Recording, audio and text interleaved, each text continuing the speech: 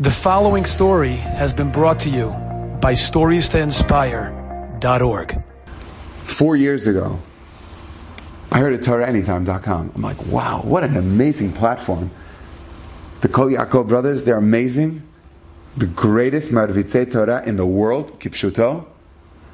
Shimon and Reuven and their fantastic team. I mean, amazing people. What dedication to Klal Yisrael to make sure people have high-level shiurim for anyone, anytime, anywhere. It's amazing. So someone said to me, my father says to me, he goes, why don't you contact them? My father and my mother said, why don't you contact them? Tell them that you'd like to give shiurim. I'm like, oh, come on, really? I mean, you're talking about like the best of the best. Who am I? You know? No, just try him. Worst they can tell you is no. Fine. So me, being all bitachon filled, I sent out an email to them. I said, I'd like to know, can I please speak on Torah anytime? And they responded and said, Rabbi, we really appreciate your inquiry. However, at this time, we don't think that it would be the best move right now, and we do appreciate it. Thank you for your interest, and wishing you only the best Torah anytime. Okay, fine. I did my shtetl. Fine. Fast forward. 2 years later, we have a policy here in the Bet Knesset that there are no cell phones. Because this is HaKadosh Baruch Hu's home, and you have to show proper respect.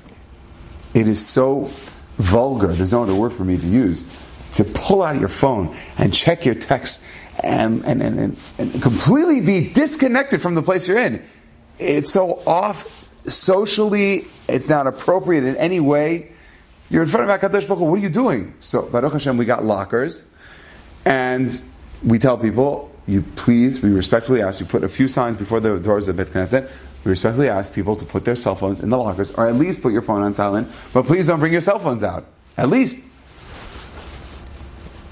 If I see someone that brings out their cell phone, I try to hint to someone, like tell the person to put it away, not to embarrass them, but if sometimes the person's so addicted, he doesn't even realize someone's trying to get his attention, so I have to go over to the person and I'd be like, excuse me, and I give them a siddur, or I flip over the phone. I make sure that the person realizes it is lo nachon, it's not proper for them to do that.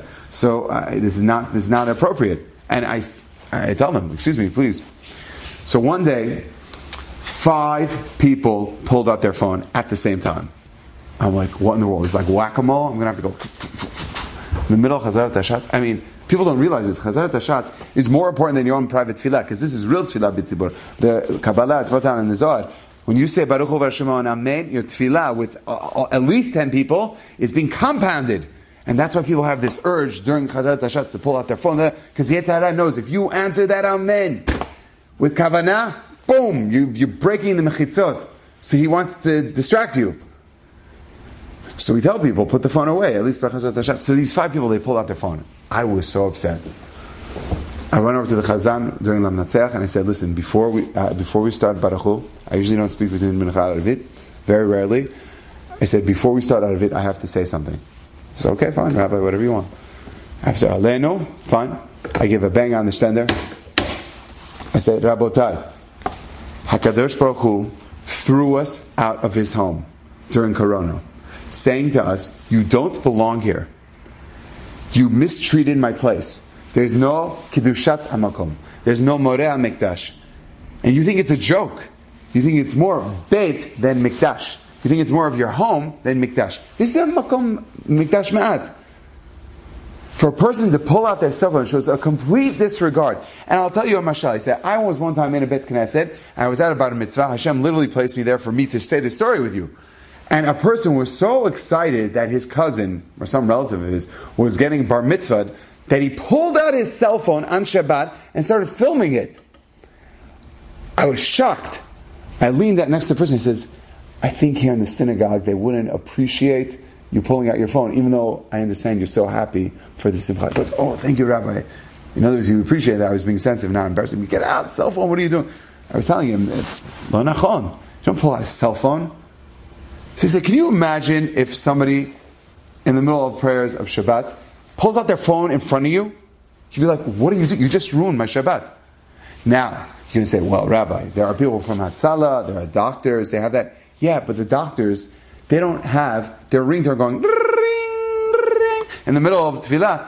That would ruin everyone's Shabbat. they have enough sechel to know if they have their phone and it's necessary for them to have it be ready, they will make sure it's at least on vibrate and it's not seen by anyone. Won't disturb the avirah, the atmosphere for Shabbat for everyone else. I said, here in these walls right here, it's Shabbat. We don't pull out our cell phone. Fine. Again, I usually don't speak between Mincha and Arvit. I only did that because those 5 people did that.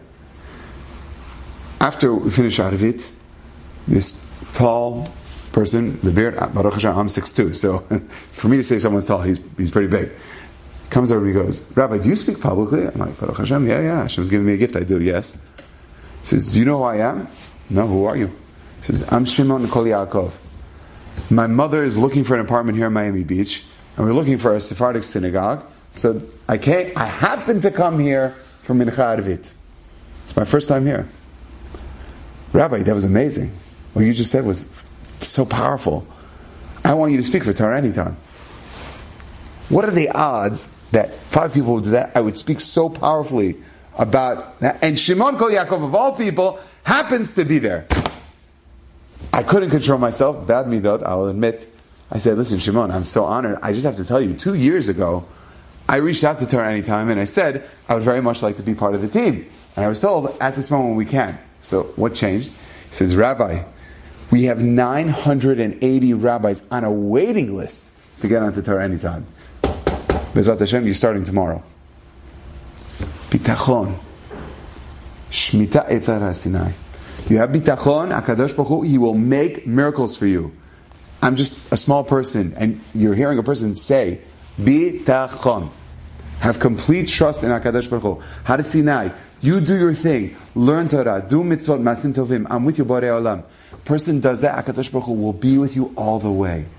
Enjoyed this story? Come again. Bring a friend. StoriesToInspire.org